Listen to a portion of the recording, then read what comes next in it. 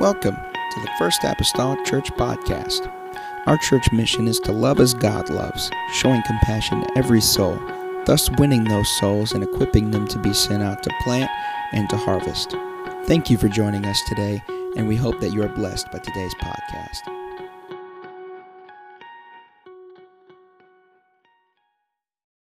Revelation chapter number 4. I just want to read a couple verses of Scripture, and I want to talk to you tonight about activity around the throne. This is part 3a, and that A indicates exactly what you think it indicates. Revelation 4, verse number 1 starting. The Bible says, "After this I looked, and behold, a door was open in heaven, and the first voice which I heard was as it were of a trumpet, talking with me, which said, Come up hither, and I will shew thee things which must be hereafter. And immediately I was in the Spirit, and behold, a throne was set in heaven, and one sat on the throne." Again, I want to talk to you about activity around the throne here this evening. I'll be more mindful of you this evening than I was last Wednesday. Lord Jesus, I come to you tonight. I'm asking, Lord, for your help. God, I'm thankful, Lord Jesus, for this gathering of people tonight. Lord, enlighten our minds. God, equip us, Lord Jesus. I pray, Lord, through your word. God, grant us understanding, Lord, in this place. And we'll thank you, Lord Jesus, for what you alone can do. In the lovely name of Jesus Christ that I pray. Amen and amen. Everybody say amen. Amen. You may be seated in Jesus' name. If you'll allow me just for a little bit this tonight, the activity around the throne, I believe there's something that needs to be spoken of a little bit. Before we get in, I say a little bit, before we get in a whole lot of that there, but it still concerns these first two verses of Revelation chapter number 4. Now up to this time, John has already seen a vision of Jesus Christ amid the candlesticks. He has already had in Revelations 2 and 3 the letters that were given to the individual churches of his age, and for that matter of all ages since that time, that has been applicable to every church age, every church for that matter since that time. But I think there's something that we need to consider, because in the first few chapters of the book of Revelation, and it is true, while it is true that the church is mentioned at least, you can count, probably get some different numbers, but at least 16 times in the first 3 chapters of the book of Revelation, and that then there is no other mention of the church. There's no other mention of the church in any other place in the book of Revelation that we can find the church as far as the church being a resident here upon the earth. There's no other mention of the church in its residence here upon the earth throughout the book of Revelation after chapter number 3. And so with that in mind, there are some that like to take John's experience here in Revelation 4, verses 1 and 2, and equate what John experienced that happened just here in these 2 verses to liken that to the rapture experience, okay?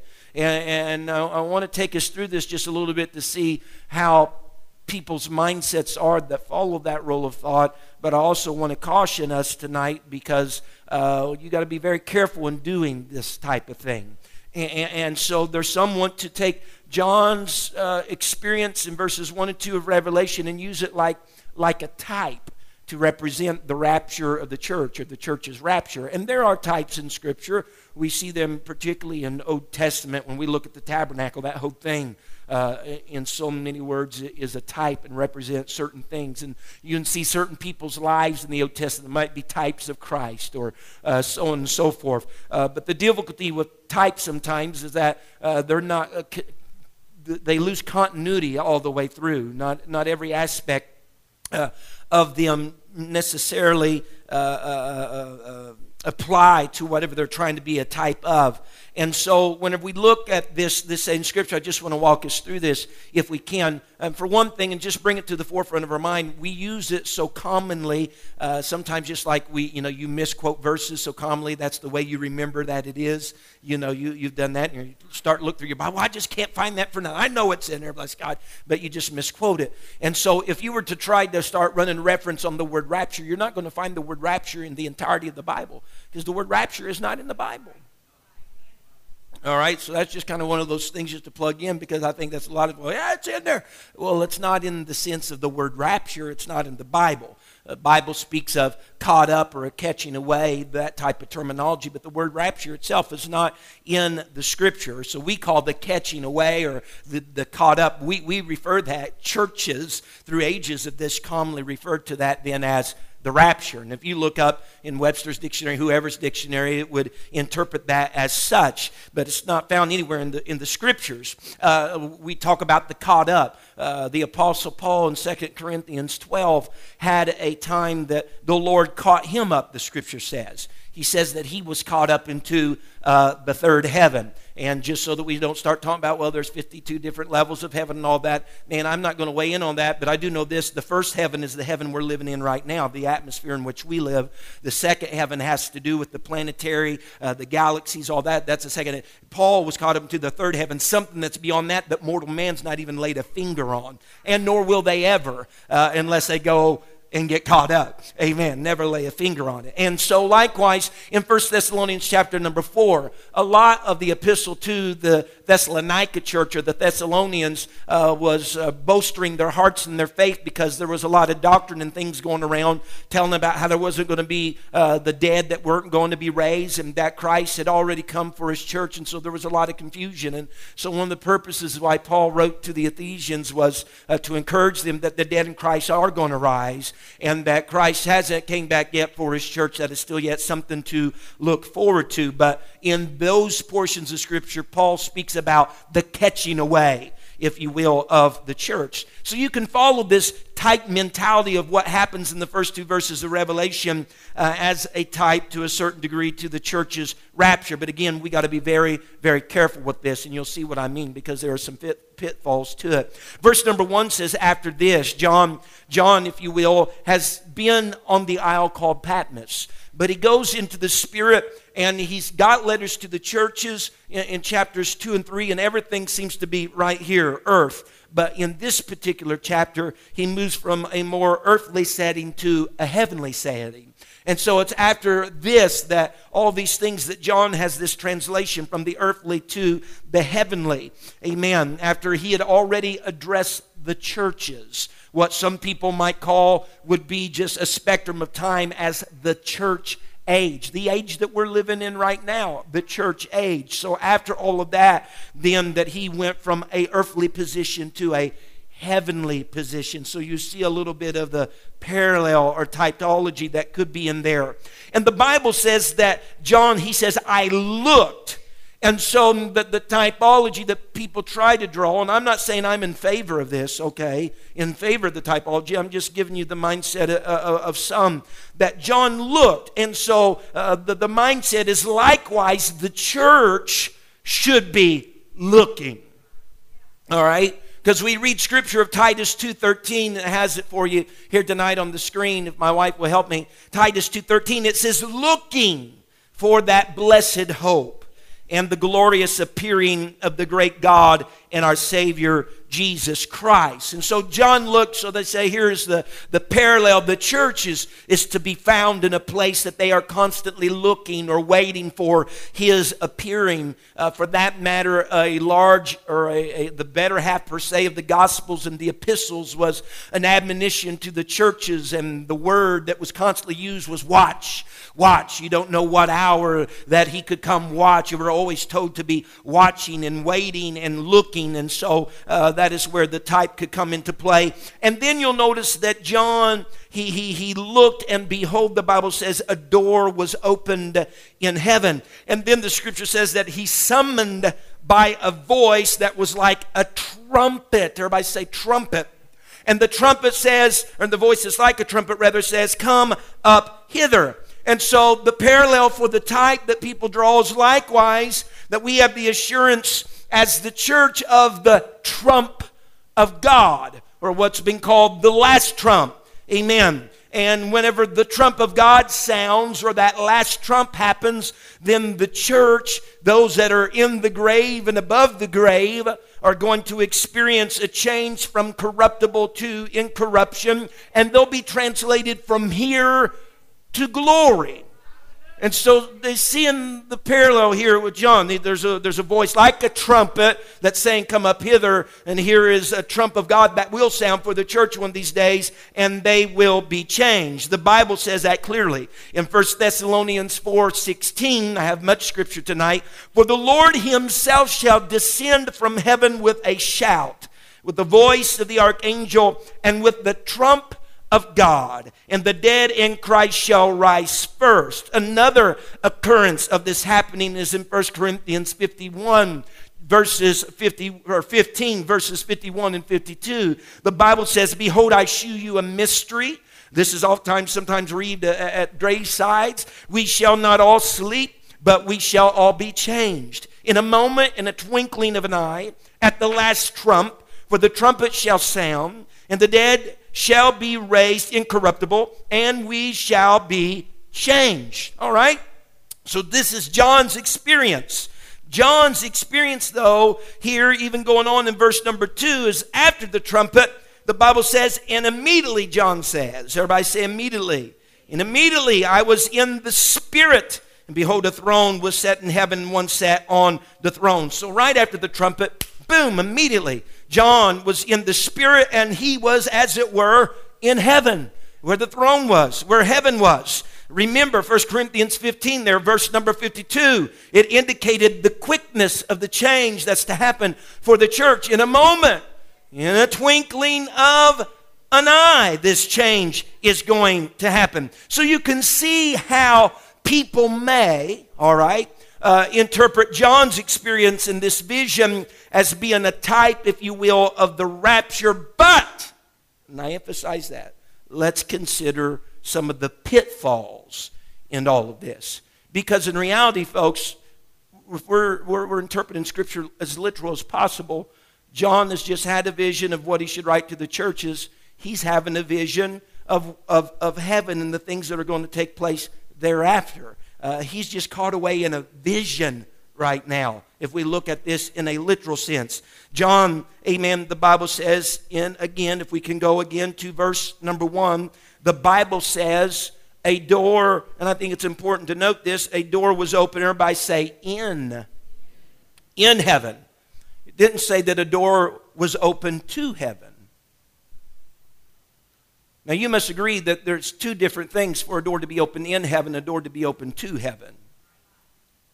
If I was to say, you left a door open in your house, that'd be quite different than me saying you left a door open to your house.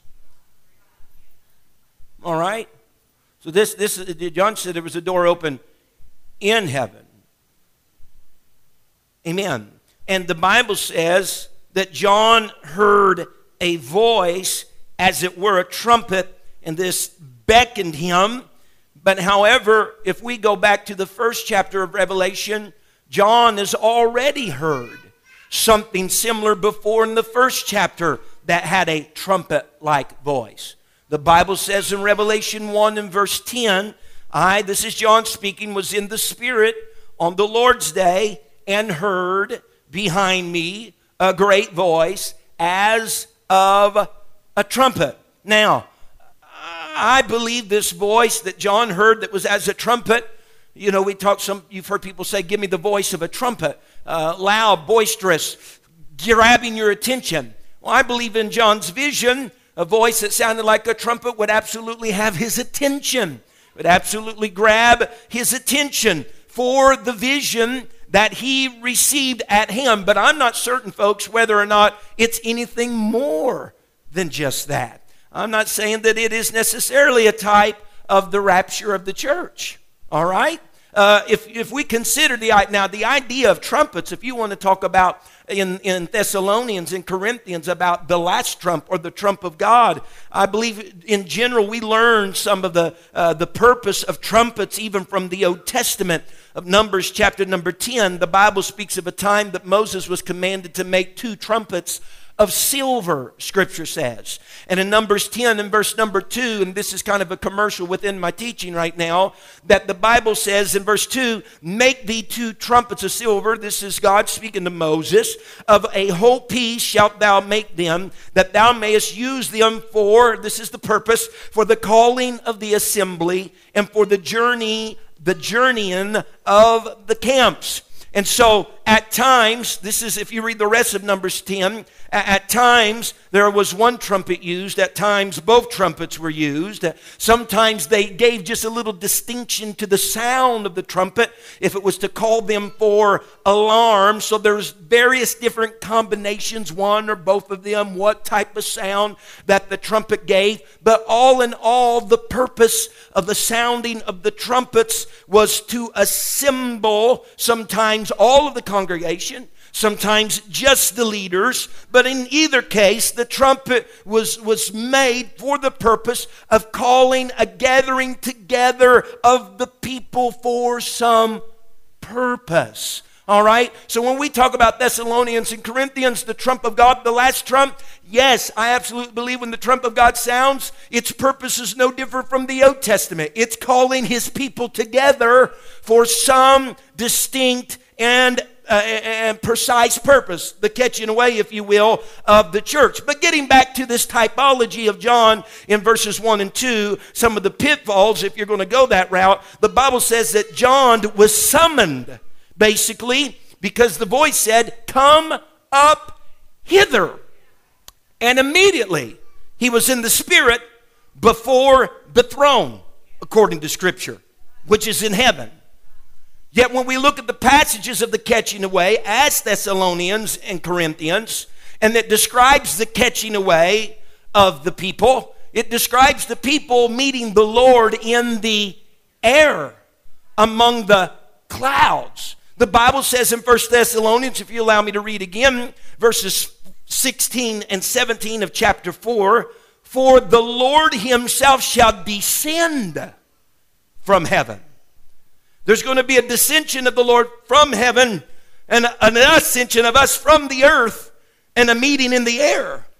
To John, it was though he remained in heaven and was summoned up hither. And so there's a breakdown then in the typology, if you're going to look at that as being the rapture of the church. With the shout, the Bible says, with the voice of the archangel, with the trump of God, and the dead in Christ shall rise first. Verse 17, and we which are alive and remain shall be caught up together with them in the clouds to meet the Lord in the air. And so shall we ever be with the Lord.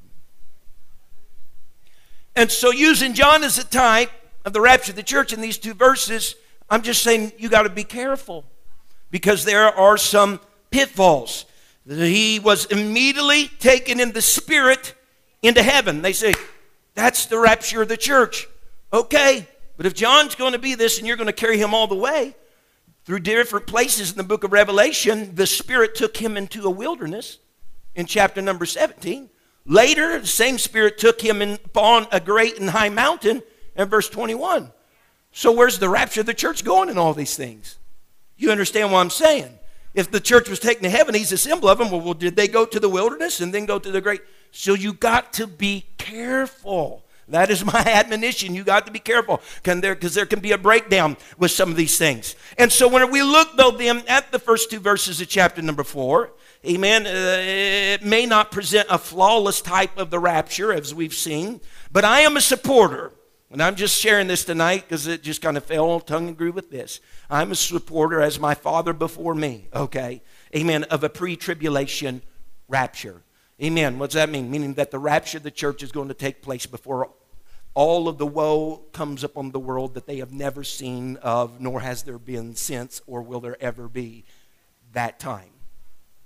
Whenever when I'm talking about this, you'll hear varying opinions. There's people that believe that the rapture will happen at the beginning. There's people that believe the rapture will happen in the middle. There's people that believe the rapture will happen after it's all said and done. And so whenever I'm up here talking to you right now tonight, it's like whenever the Apostle Paul was talking to the church at Corinth, and he was talking to them about marriage. He said this. He said, to the rest speak I, not the Lord. And so that's where I'm at tonight. I'm telling you, this is what I'm saying, my opinion. This is not the Lord. Okay, this is my opinion. Amen. It's purely my opinion, and others have their opinions as well. Again, I think it's important to note we don't see no mention of the church in an earthly residence in the book of Revelation after chapter number 3. The only time we see the mention of the church is she is the bride in Revelation chapter 19 of the Lord in the marriage supper of the Lamb. Amen. And later we see her going back down for the battle of Armageddon. Well, he doesn't meet up with her on earth. She goes with him from heaven down to the battle of Armageddon. Well, if she does that, she's got to already be in heaven in order for that to take place. And so that's just my opinion. Amen. Again, and this might be very elementary, but consider if you will, there is no scripture in the Word of God that teaches us how to live the church, how to live through the tribulation. It doesn't tell me to dig an underground shelter. It doesn't tell me to hoard up food and become heavy in artillery. There is nothing of that is spoken. And again, if you'll remember in our days back in Daniel, if it takes place mid-tribulation or post-tribulation, then if you'll remember, I know this will be hard for you, but in Daniel 9:27, remember our whole 70 weeks thing, the last week. Remember that last week is to start with the confirmation of a covenant. You know it begins when that happens. And then that midway between, that's going to be broken. And remember me stating, if the rapture is to take place at the middle or at the end, since the confirmation starts the beginning of all that, it gives you a real close timetable of day and hour of when the mid and the end comes. But we're not supposed to know the day or the hour. All right? Amen. And so furthermore, if you would consider this scripture, and I think we've considered it before, but I'm just talking my opinion of it being pre-tribulation, the rapture taking place, 2 Thessalonians 2, verses 7 through 8. The Bible says, "For the mystery of iniquity doth already work, only he who now letteth will let until he be taken out of the way. And then shall that wicked," capitalized wicked, "be revealed, whom the Lord shall consume with the spirit of his mouth, and shall destroy with the brightness of his coming." The word "letteth" there in the scripture is an old English word that means obstruct, hold back, or restrain. So he who now restrains or holds back or obstructs will let until he be taken out of the way. Now, then he who letteth, who is he who letteth? Well, that he may very well refer to the Spirit of God that is resident in his church. Amen. The Antichrist, it's telling us, the wicked one, cannot come in full force. Now his spirit is already among us, but he cannot come in full force until he that is restraining, amen, is taken out of the way. The Spirit of Christ that's resident in his church is taken out of the way. Then the wicked one, the scripture says, will be revealed. And thus and so, here's a scripture we oftentimes quote, but we need to consider it concerning end times. Matthew 16:8, whenever Peter gave the exclamation, "You're Christ, the Son of the living God," and he turned back to him, "Well, thou art Peter, and upon this rock," the revelation of who I am, "I will build my church, and the gates of hell shall not prevail against it." Against what? The church. The gates of hell shall not prevail against the church. So hell's not going to prevail against the church. The devil's not going to prevail against the church. The Antichrist is not going to prevail against the church. If that's the case, I don't plan on going through tribulation. Amen. And for that matter, we had a few clues last week, and I know that was an hour and 10 minutes and so many seconds. Long.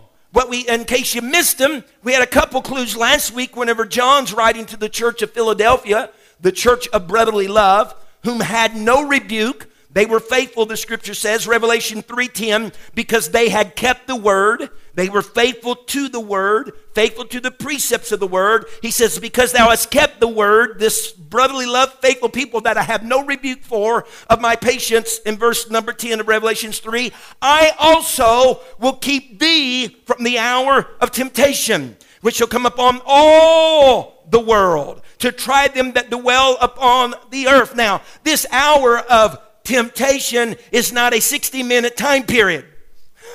This hour of temptation is a definitive time of trouble that not just a group of people, a segment of people, the unchurched, it says all of the world, or might I say all that are left in the world, that will experience. What is that? I believe that is another notch in the belt for a pre-tribulation rapture. Furthermore, to the church at Thyatira in Revelations 2:22, if you remember, this church or this group had suffered the spirit of Jezebel to prevail among them, to influence some of them. And he says, behold, I will cast her, that is this Jezebel, or those that, into a bed, and them that commit adultery with her, into great tribulation, except they repent of their deeds.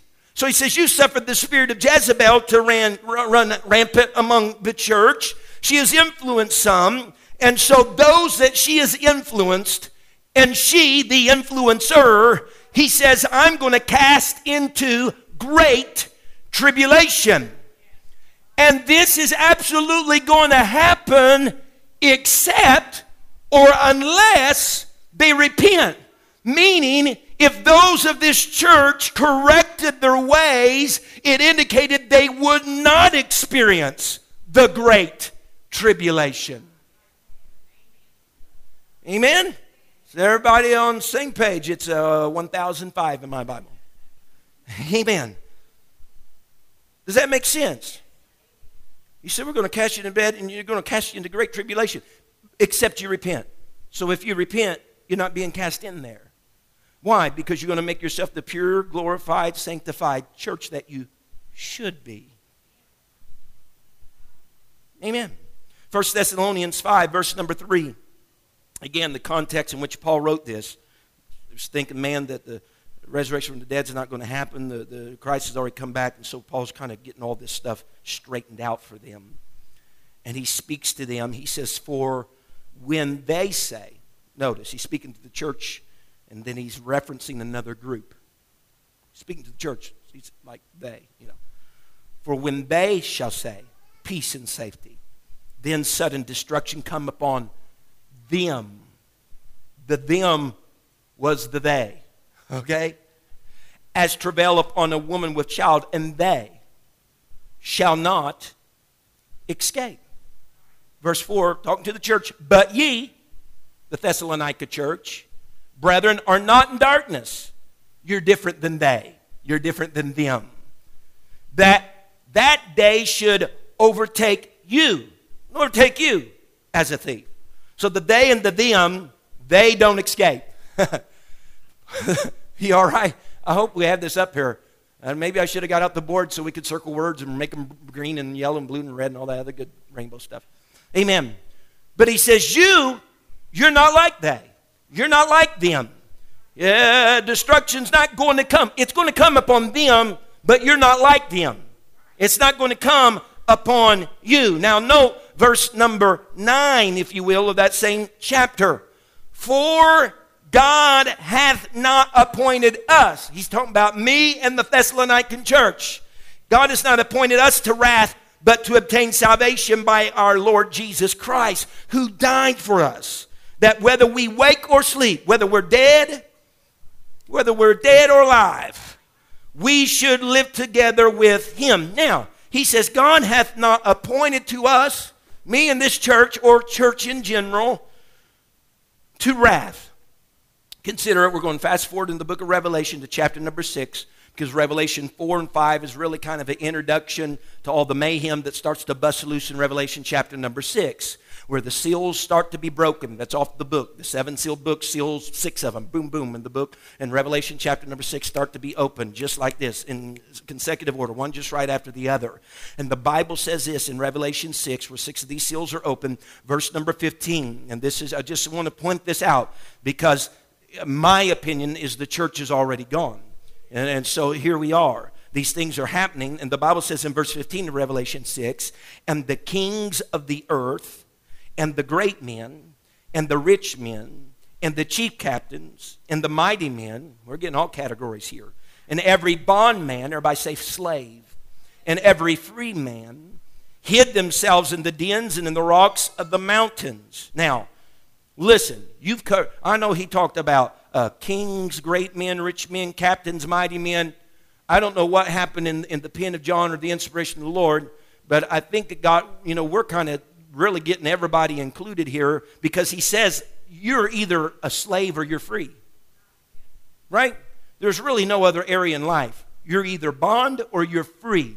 So those last two phrases, every bondman and every free man, kind of makes all inclusive. That's everyone. That's a good old-fashioned way of saying today, that's everyone. Hid themselves in the dens and in the rocks of the mountains. Look at verse number 16 now. And said, all of these people, bond and free, said to the mountains and rocks, fall on us and hide us from the face of him that sitteth on the throne and from the wrath of the Lamb. Now somebody's either telling the truth or somebody's lying. For him to say over in Thessalonians, God's not appointed us to wrath, and then evidently everybody that's existent still on the earth to be saying, hide us from the wrath of the Lamb. Well, how can that be? Because Paul in Thessalonians was talking to the church and not just everybody. And in Revelation chapter number 6, the church is no longer on the earth. The church has already been raptured. All right? Amen. And so, hide us from the wrath of the Lamb. We're not appointed to the wrath, amen, of God, or the wrath of the Lamb. Amen. We're not been appointed to that. We're absent, amen, during this time frame. Everybody's seeking relief. Everybody's seeking relief from the wrath, except for the church, because the church is non-existent at that time, in my opinion, upon the earth. You're saying we don't experience troubles? You and I both know better than that. We experience trouble, we experience suffering, we experience testing, we experience afflictions, but not the wrath. Again, the wrath that's going to surpass anything that the world has ever known in all of its existence. That's the great tribulation, amen, particularly of that 3.5 years. And notice what Scripture says. When we look at Thessalonians, and Paul speaks to the church at Thessalonica in 1 Thessalonians 4:8, whenever he talks about that last trump of God and being caught away, all this, he tells them to sum it all up in verse number 8, wherefore comfort one another with these words. He says in Thessalonians 5:11, after these things, wherefore comfort yourselves together, edify one another, even as also ye do. Now let me tell you something.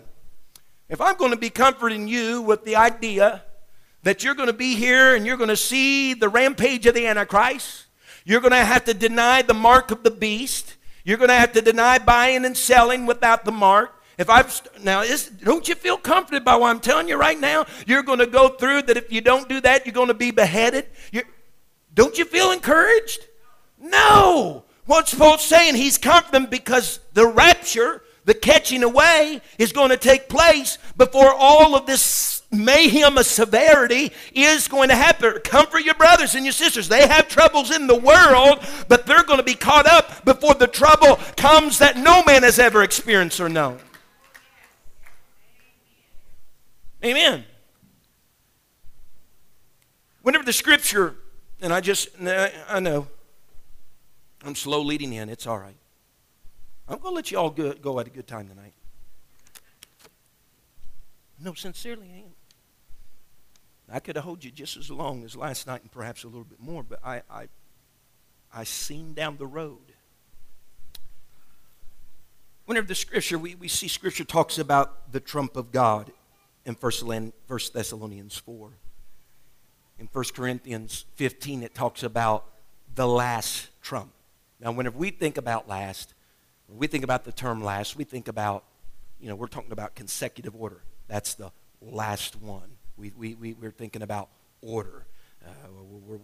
And as a result of that misconception of some, where you talk about last trump, talking about order, consecutive order, there are some that say, well, the church is still going to be around because the last trumpet in the book of Revelation does not take place until later in the book. I'm trying to find it right now. It takes place later in the book around chapter 11. And so if it's going to be the last trump, then the church is still going to be around, because the last trump doesn't happen until Revelation chapter number 11. There's 7 trumpets in the book of Revelation. But there's a point of distinction that we got to keep in the forefront, and everybody needs to keep in the forefront of their minds, that the 7 trumpets that are mentioned in the book of Revelation, those particular 7 trumpets that are mentioned in the book of Revelation, they were blown by angels. Each one of those trumpets were blown by angels. The last trump in Corinthians that corresponds with Thessalonians is the trump of God. All right? So, although Revelation 11 comes and the last trump is sounded by an angel, that's great. It may be last, but it's a trumpet that's sounded by an angel. We're talking about the last trump of God that is going to be sounding. For that notion, the word last in the Greek comes from a Greek word, that the same word eschatology, if you'll remember that word back when, the study of last things or the study of the end times comes from. So we're talking about we're talking about the trump of the end of time. Amen, trumpet, the trump of God. Now, let's go on just a little further. Amen, here this evening. Let's go back and we'll get a little bit more in this activity around about the throne, all right? I know that was kind of a large precursor, but that's all right. I'm teaching, so that's the way I did it. Amen. It talked about that parallel, and then also the pre-tribulation opinion. It's I that speak, not the Lord, okay? Amen. If you want to think otherwise, that's fine. You can be wrong. No, I'm just joking. I'm joking. Amen. We'll know better by and by. Amen. Nevertheless, if we go back to Revelation chapter number 4 and verse number 1, amen, John is not the only one in Scripture that's ever witnessed heaven, all right? John is not the only one in Scripture that's ever witnessed heaven or ever seen the throne. Again, Paul was taken up into the third heaven, amen, and evidently that's where the throne belongs. He was caught to the third heaven. He's seen things just too wonderful for him to even speak of.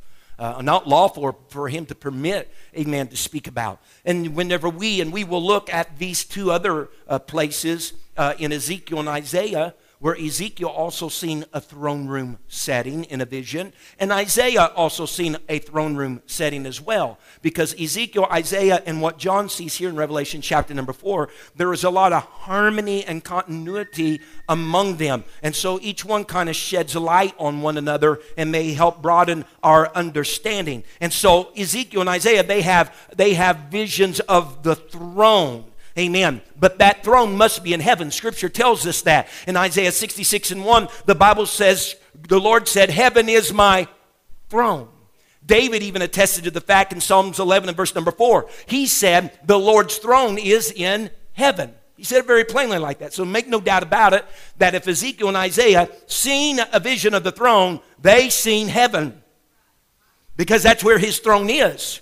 It is in heaven. And so after John saw, amen, Christ in the midst of the candlesticks and received the letters to the 7 churches, he's no longer again in an earthly scene. He's been translated in his vision to a heavenly scene, and he's starting to see what heaven would be like, or what would take place in heaven. And the Bible says that the voice particularly came to him in verse number 1, that voice that was like a trumpet, and spoke to him and said that what he was going to see was the things which must be, everybody say, hereafter.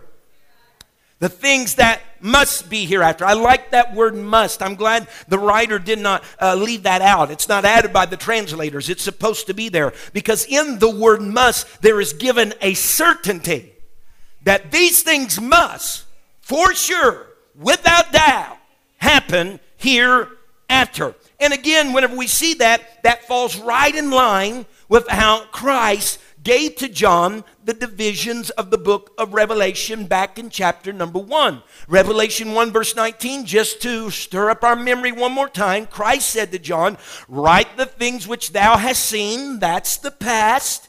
Write the things which are, that's the present, probably more than likely what he told to the churches, but nevertheless, the things which are and the things which thou hast seen have to do with chapters 1 through 3. But then he said, and the wording is very important, the things which shall be hereafter. And so here's the voice like a trumpet then telling John in Revelation 4:1, he says, now I'm going to show you the things that must happen, the same word, hereafter. Amen. You've already dealt with these other things, but now I'm going to show you what's going to happen hereafter. Now, Revelation chapter number 4, the center of Revelation chapter 4, the focus of Revelation chapter 4 is the throne. Oh, my. It is the throne. In Revelations 4, the word throne is used about 13 times in 11 verses. 11 times it speaks of the throne of God. Twice, though, it speaks of thrones, seats as it's interpreted in our King James Bibles, amen, occupied by the 24 elders that are round about the throne. But in every instance, mark it down in your Bible, every instance in Revelation where we have a reference to the throne in heaven, it is always in the singular throne. Even in the Old Testament passage of Isaiah and Ezekiel, it is spoken of in the singularity, not a plurality. Isaiah 6:1, the throne that Isaiah saw, that was undoubtedly the throne of the Lord spoken of. He says, in the year that King Uzziah died, I saw also the Lord sitting upon a throne, high and lifted up, and his train filled the temple. Ezekiel, in the vision that he was caught away in, Ezekiel 1 verse 26 states these words, and he's seen a lot of things. He's seen these beasts that we're going to talk about, amen. But he says, above the firmament that was over their heads was the likeness of a throne, as the appearance of a sapphire stone. And upon the likeness of the throne was the likeness as the appearance of a man above upon it. In the book of Revelation, if you see it's talking about the throne that is in heaven, and it's not the thrones that are occupied by the 24 elders, there is only one throne and one that sits upon that throne. Now, as some would poke fun at, is the word one in verse number 2. I don't know how it is in your Bibles. Not all Bibles do this. In my Bible, it's italicized. And in the forefront of my Bible, that tells me any word that's italicized throughout my Bible tells me that word was added by the translators. So I know that this word one here in verse number 2 was added by the translators, was not in the original manuscript. And so some people will point and says, well, you're saying that there was a throne, but it doesn't say really that one sat upon the throne. It just says that there was a throne. A throne was set in heaven and sat on the throne, in so many words. All right? But you know what? Let's say the translators add that because that's what my Bible says that it happened.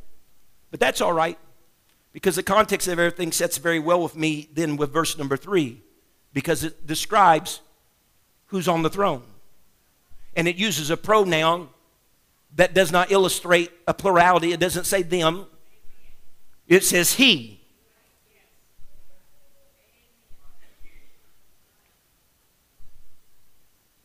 It says he that sat, denoting again singularity here upon the throne. Again, all I said we got to do is just declare truth, right?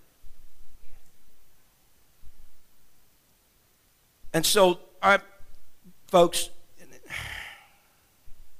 there have been a lot of books written, a lot of stories given. People's had death experiences, near-death experiences. They've had visions of heaven. There's books out there, you can read them. I'm always very skeptical about picking any of those books up and reading them, because I think I'm going to have to go through chapters and chapters of hodgepodge of their view of heaven that doesn't even correspond with the book of Revelation. And so it just makes me want to puke. Okay? And so they have near-death experiences, and they attest to the facts that they've seen 3 thrones, or 4 thrones, or 7 thrones. And I'm like, John says he's seen a throne, and he, the singularity, sat upon the throne. So somebody's lying. Either all these people have these near-death experiences, or John, who was inspired of God to write the scripture. Somebody's not telling the truth. And I don't think we're going to get to a certain spot that it's like, if you want a heaven with 1 throne, go here. If you want a heaven with 4 thrones, you can take this hallway. If you want one with 7 thrones, I don't think that's the case. Amen. And so let me caution everybody this. Be careful about just picking up those books, talk about everybody's near-death experience and what they've seen in heaven. For that matter, we could probably spend some time here in Revelation as we go along, talk about the Left Behind series.